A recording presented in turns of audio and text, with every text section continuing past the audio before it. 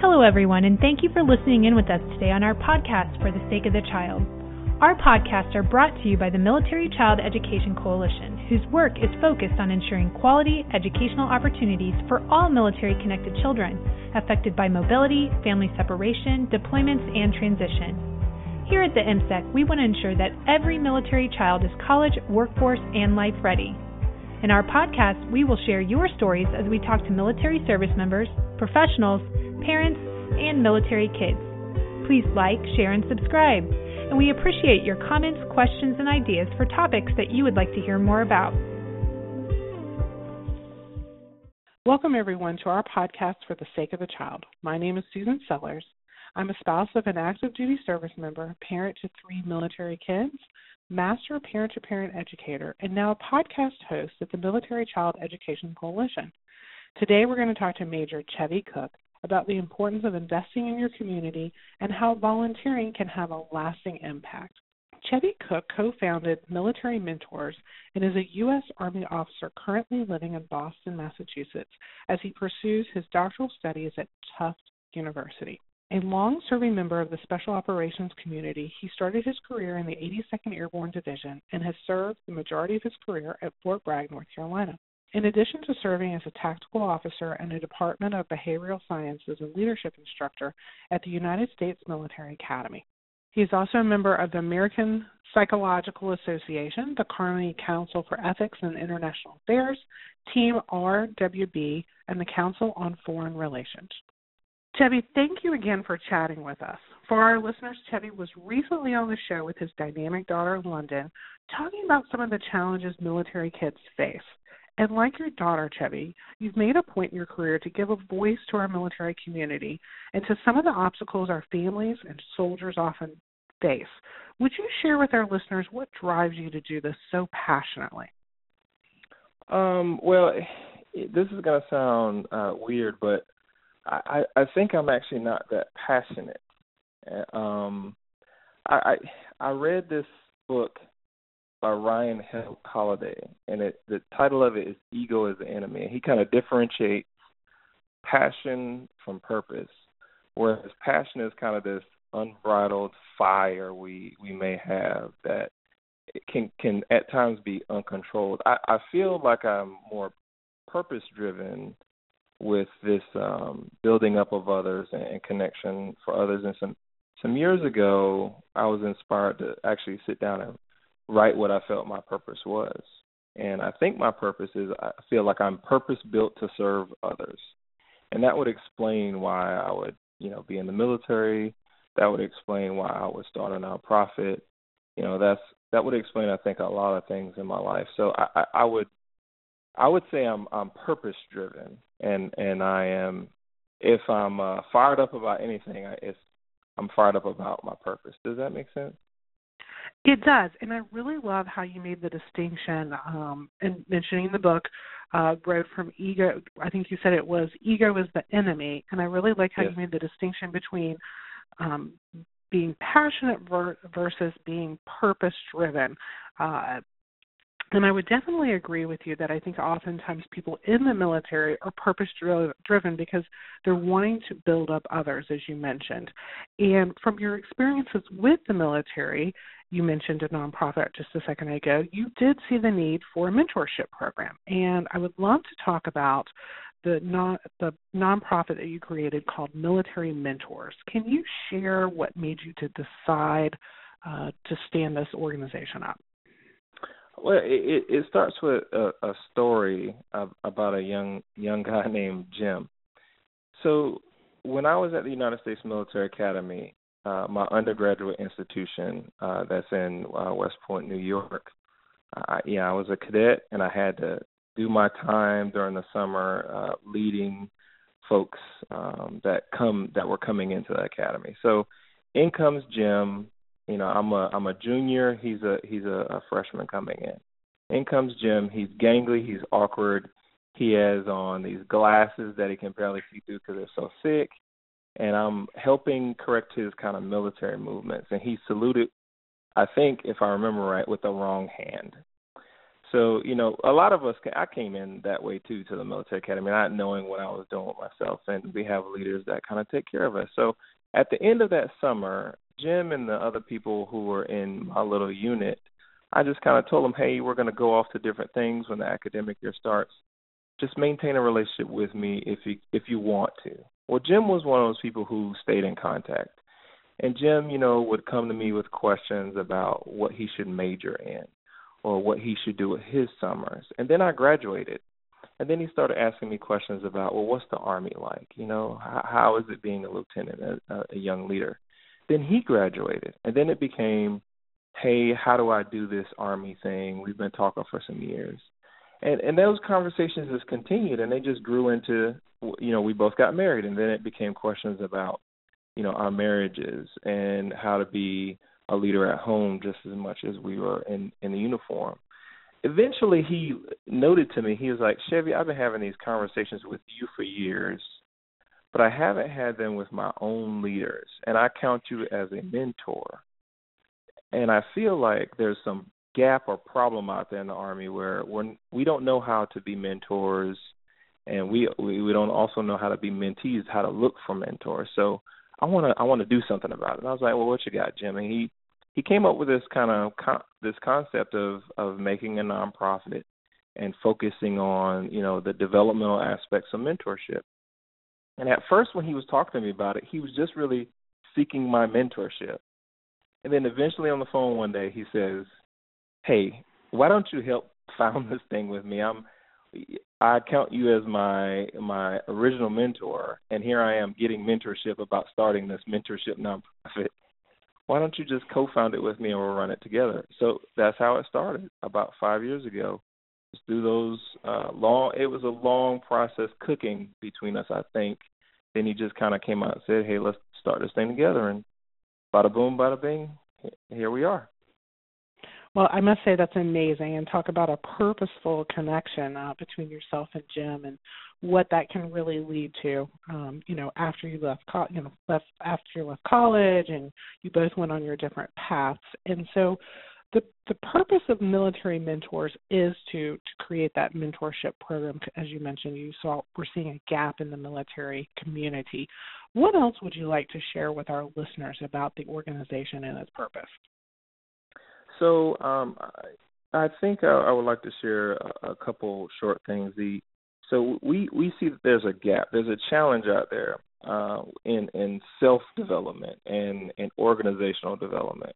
And this is from my own experiences in the military, but this is also from research and reading and talking and going to a variety of different places and speaking with leaders and followers about these gaps. There was a study done a couple years ago, like 2011, that asked people about development, about how to develop others, and about how to self-develop as well. And in this study, only about a third of the military members that were surveyed said they knew what they needed and they knew how to develop themselves. And we think that's a problem, right? Because what ends up happening is self-development becomes this kind of afterthought. We just expect the unit that you're in or the organization you're in to take care of your development. But then when you get to the unit, like kind of Jim's story earlier, is, people just want you to do work. So mentorship, leadership development becomes an afterthought. So that's the challenge we see and that we want to take on. And the way we take it on is a focus on two areas: stretching the conversation about leader development, and then changing the conversation about leadership development. Now, there's a difference between the two. Leader development focuses on individual knowledge, skills, and abilities. Leadership development talks about those social aspects. How do we develop people to be leaders with other people, right? How do we develop your group dynamics, your ability to interact in a socio-emotional way with others? How do you have empathy and resilience? Those things are not necessarily individual characteristics, but they're, magnifying your individual attributes.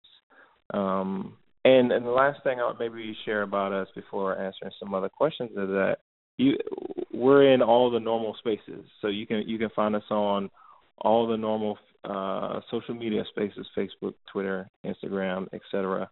But what you should know, that even though we're in those spaces and we may look trendy, the difference between our organization and many others is that we focus on both the art and the science of mentorship and this leadership stuff. So the art piece is, the experience. It's the war stories. It's the old heads, if you will, the mentors talking to the young leaders, the junior leaders. But it's also the science. So I've a lot of us have a background in this arena, and I in particular have studied psychology for a long time. I'm currently in a doctoral program, and we take, I take directly what I learned from my program out and inject it directly into this organization. So while we may be talking war stories and stuff, I also know, and we also know, the science and the theory behind why this stuff works and how we can make organizations better. The theory is just as important as the real life experiences. When you pair those two together, that's how you get exponential development. So that's what we focus on. Fascinating, really fascinating, Chevy. And I know we had talked in an earlier podcast when we were discussing with London your family values. And I know that one of the ways that you invest through this organization and throughout our military community is through guest lectures and talking about stretching leaders and changing of the leadership, as you mentioned. I'm curious, in some of the topics that are specific are character, inclusion, and leadership itself. If you had to pick something that could be relatable to kids, since we're sort of a kid-centric podcast series, as well as soldiers or service members who are parents, what would that be and why? I think it's a good lesson for both military parents and their children is that leading and following, both sides of the coin, they start at home.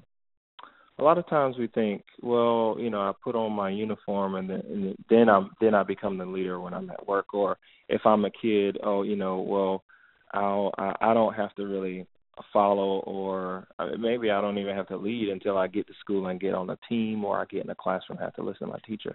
Both of those concepts, leading and following, start at home. My wife told me a while ago that there's no way I could be a good leader in uniform if I wasn't also a good leader at home. Think about like a lesson about like leading by example. You would think the military teaches a parent, a service member, that very well. And I think by and large we do a good job of that. But I really didn't understand leading by example until I had babies in my house that I couldn't talk to because they can't speak yet.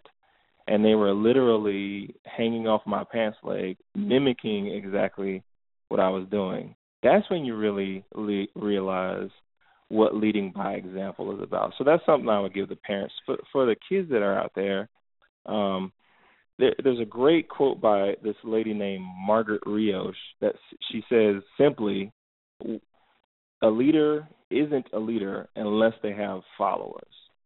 So kids, you can't lead a home if you don't if the kids aren't following. If you can't ever learn about leading by example if they're not mimicking you. So I think followership is very, very important for kids as that first step of understanding leadership, right? Understanding how to follow somebody, then you can figure out how to lead. And I've learned more from my kids following me than any training or any other experience I've been in the military.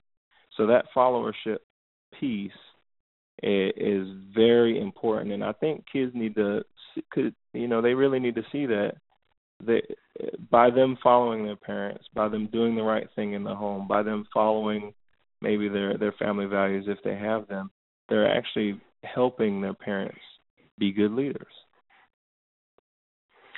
I think that's really interesting that you shared that the leading and the following start at home, because there's a phrase that we use oftentimes at MSEC at our webinars saying that children learn more by what you do rather than what you say. And what you just said actually just sort of completely reiterated that concept to me. So thank you so much for that advice. And what makes our podcast unique is about telling stories. Do you have any final inspirational stories or messages for our listeners that you'd like to share? Yeah, I'll tell a story about Danny and make this make this mentorship piece come all together. I guess I was introduced to Danny when he was about 14 years old and when I was about 19. So this is 2 decades ago for me. And I was just coming home from West Point, trying to talk back to my high school, trying to tell them about my experience at West Point, this far off land in New York, me being from South Carolina. And Danny came up to me as a freshman and said, "Hey, I want to do that too. I want to go to West Point." And Danny, and he would laugh if he hears the story. He had gold teeth and he was, kind of chilling and didn't really look like he fit the West Point mold, if you will. But he was serious about it. So I said, "Hey, yeah, let's keep chatting." So we exchanged numbers, and lo and behold, he started doing things in high school as the years went by that really aligned him up to go to West Point. He was serious about it. He started, his grades were phenomenal. He got active in the community. He got active in sports. He was lining himself up to try to, follow my same path. Then when Danny was about to be a senior, his house burnt down. And in that house was his father, who died. And Danny was distraught. Danny called me and made it very clear that, that West Point thing was going to go away because he wasn't going to college. He didn't think he was going to finish high school. He needed to support his family. And everyone around him, to include his mom, was like, "Talk some sense into this boy.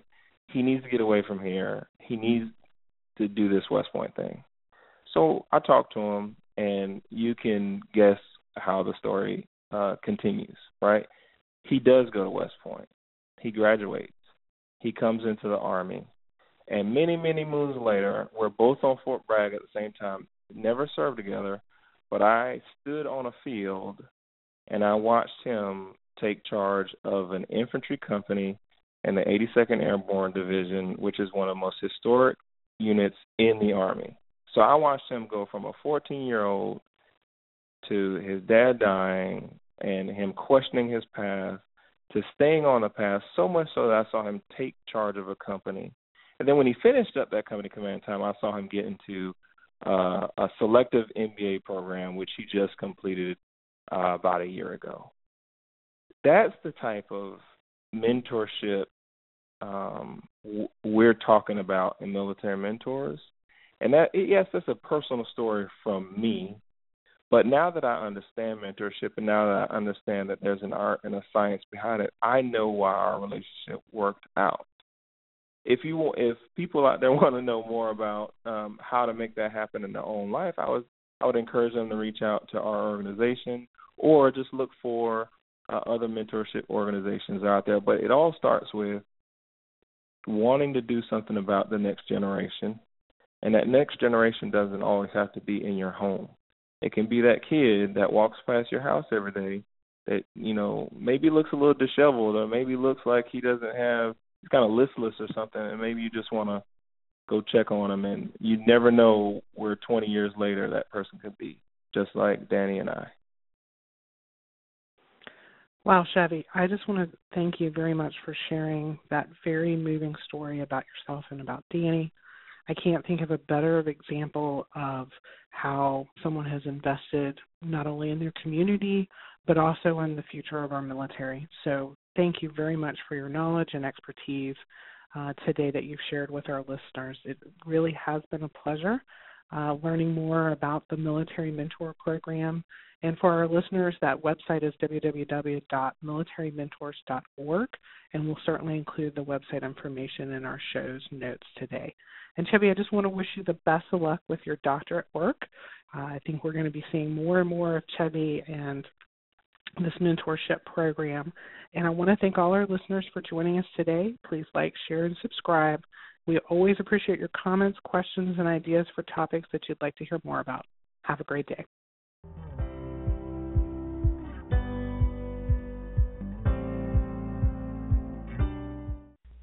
So sometimes we keep the audio running, and sometimes the best stories come after the podcast. You're going to be able to listen into a conversation that Chevy and Susan had after the podcast, but I found it so compelling that I wanted to share a little bit of it with you. I hope that you enjoy it as much as I did. I felt like I got some good information out there and had a good story or two. I think so. I think Danny was the home run. It really was. That's a real story. Like I got to tell you, I got a little teared up. So I may have to redo the ending. But you could not have wrapped it up more beautifully than that story, as they say. So I cut it short. I cut it a little short because I could go on and on about Danny. But you know something else you should know about Danny. Danny, guess what Danny does with me now? We still go back to AC4. We still go back to my high school. I haven't missed a year in 20 years. We still go back, and Danny goes with me.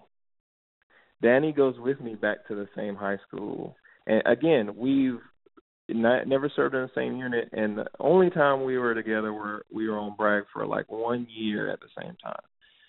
But Danny goes back and he tells that story too. Like he stands up in front of people and says, "Hey, listen to what we're saying because I listened to this guy 2 decades ago, and look at where I am." So it's not just we're truly connected and brothers, and he's doing the same thing. He's out there doing the same thing, trying to connect. Well, I think it's a great example. I mean, it's a truly personal example of what you were talking about, being a leader and also being a follower, and how those two that partnership is sort of cyclical because Danny obviously went from being a follower to now he's being a leader. Because he's going back home with you and he's sharing his story, which in turn is reinvesting back into the community and making those connections with those kids. Because it's in South Carolina, right? If I remember reading the bio. Okay. So I just think that's just a great testimony to the whole concept of leading and following. So I just wonderful. And is Danny still in? Yes, Danny's still in the military. He works actually works in the Pentagon right now. Chevy, thank you so much for taking the time. I really appreciate it. Thank you. I want to thank you again for listening to our podcast, For the Sake of the Child. We would like to invite you to visit our website at www.militarychild.org. Like the MSEC on Facebook and follow us on Twitter. Please join us again next time as we share more stories that impact our military-connected kids.